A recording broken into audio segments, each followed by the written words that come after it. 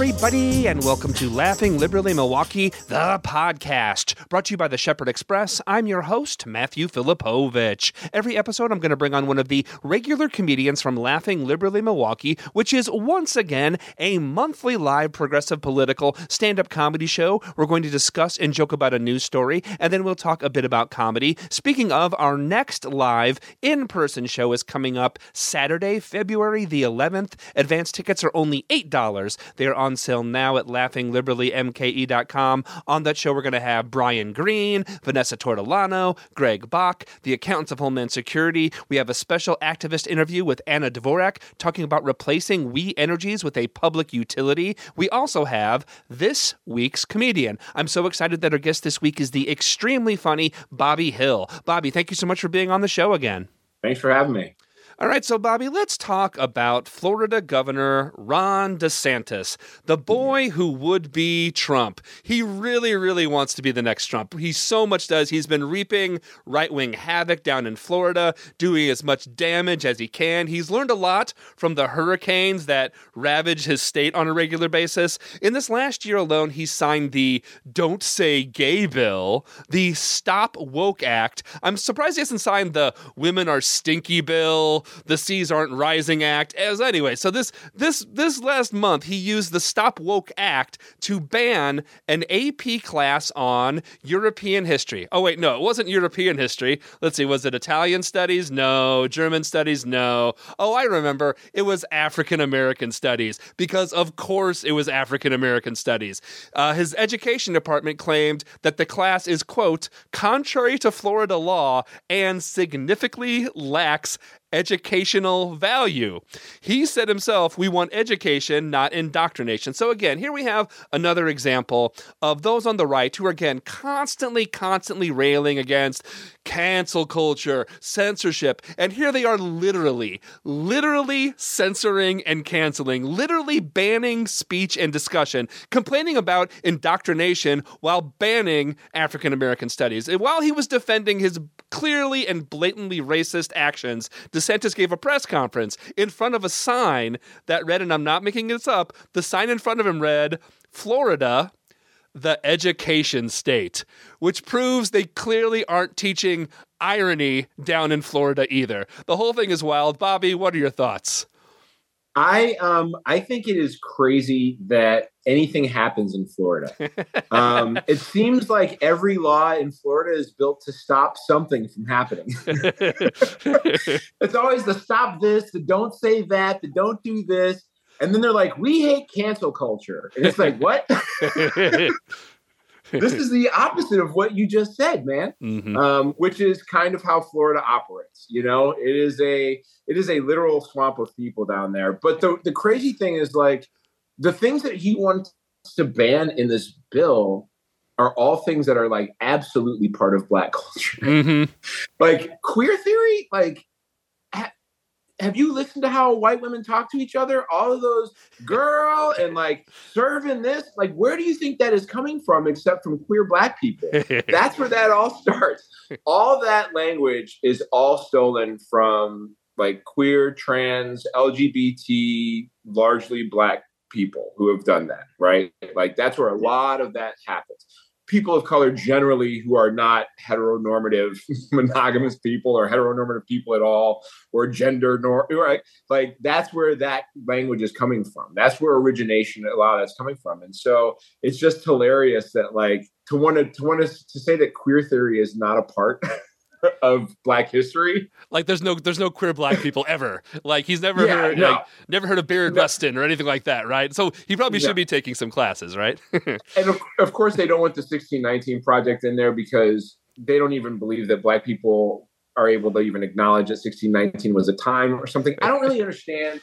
Like, this thing where it's like, this is the thing that really drives me crazy about DeSantis and a lot of these guys, is this whole issue they have with like, it's okay to say that some white people a long time ago were not awesome. That's fine. It's really easy to do. It would give more credence to, like, you trying to claim that you're not a racist if you would just be like, yeah, they were racist. Like, it would be so much easier, man. But when you sit here and you go, well, I don't want this to be taught because I'm worried about like what it would mean for, well, then what are you doing? What are you doing where you aren't afraid to distance yourself from the people that you're dealing with in these ways? And like, essentially all the 1619 Project is teaching is the fact that like racism existed. It was worse than you thought. Here's the actuality of some of the crazy shit that happened. Like, it wasn't just, we didn't just come here and the natives that were here were just like, let's throw out some tables for you guys. You guys need corn? You guys know about this turkey? Like, it just wasn't that, right? Like, no. And it's okay to go, yeah, we started this off really bad, right? Like, hey man, this place, like all places start. No place ever started off awesome, right? Like they don't call it the big satin sheet. They call it the Big Bang. That's what. Right. So like, it's okay to acknowledge like, hey man, this was a rough start, but like, we're trying to be better now. Yeah. But it seems like whenever they do something like this, what they're trying to say is like, if you realize how bad we were then, you're gonna really hate what we're doing now.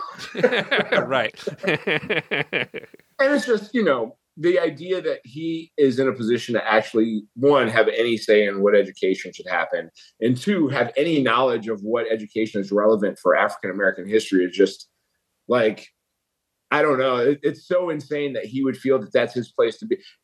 For a guy who was so interested in making sure that parents had say in what their kids did and that nobody else determined for you what your kids learned. And then he wants to tell people like, what is Black history?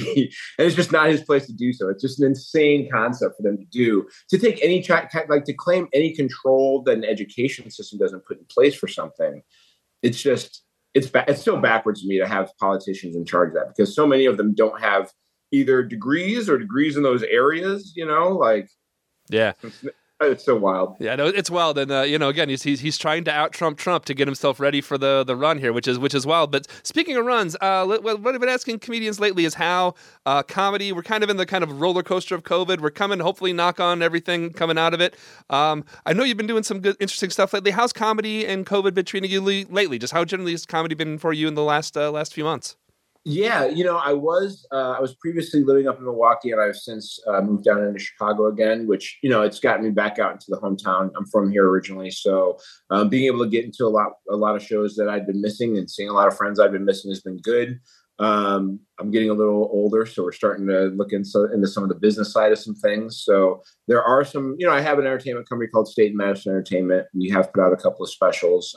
We are looking to expand on that and kind of build some bigger, longer roots here in Chicago as far as some projects that we have coming up. So I'm really looking forward to the next 4 or 5 months here in Chicago in comedy. I think it's going to be a lot of fun. Yeah. Well, you're also performing at Laughing Liberally coming up on the 11th of February. Beyond that, which Milwaukee folks should come check them out there. But if not, where can people find you and State and Madison on social media? Where can people follow and find all the exciting things that are going to be happening in the next few months? Yeah, I actually produce a show we have 2 in February, but generally it's a monthly show that we do at the Hollywood Palm Cinema in Naperville, Illinois. Mm-hmm. It is stand-up comedy inside of a movie theater. It's called Sneaky Links Comedy. It's a secret lineup, so you don't find the lineup till you get there. But Xavier Lamont and I both run that show. And so we've got a long track record of putting together great comics on great shows. And so we simply ask you to trust us that when you show up, you're going to get people who have been on TV, been on podcasts, stuff like that. But outside of that, you can find information about the company at State Madison ENT for entertainment. So statemadisonent.com. My socials, Mocha_Jesus on Instagram and Twitter. And if you want to get at me on Fortnite, it's Polylama. Bobby, good stuff. Can't wait to see you on the 11th. Thanks for what you're doing, and thanks for being on the show again. Thanks so much. All right, everybody, I want to thank you so much for listening to episode 64 of Laughing Liberally Milwaukee. We have new episodes with a new comedian on the first and third Wednesday of every month. Please subscribe wherever you listen to your podcast. You can find out more at laughingliberallymke.com. Until next time, take care of yourselves, take care of each other, and we'll see you at the next Laughing Liberally Milwaukee.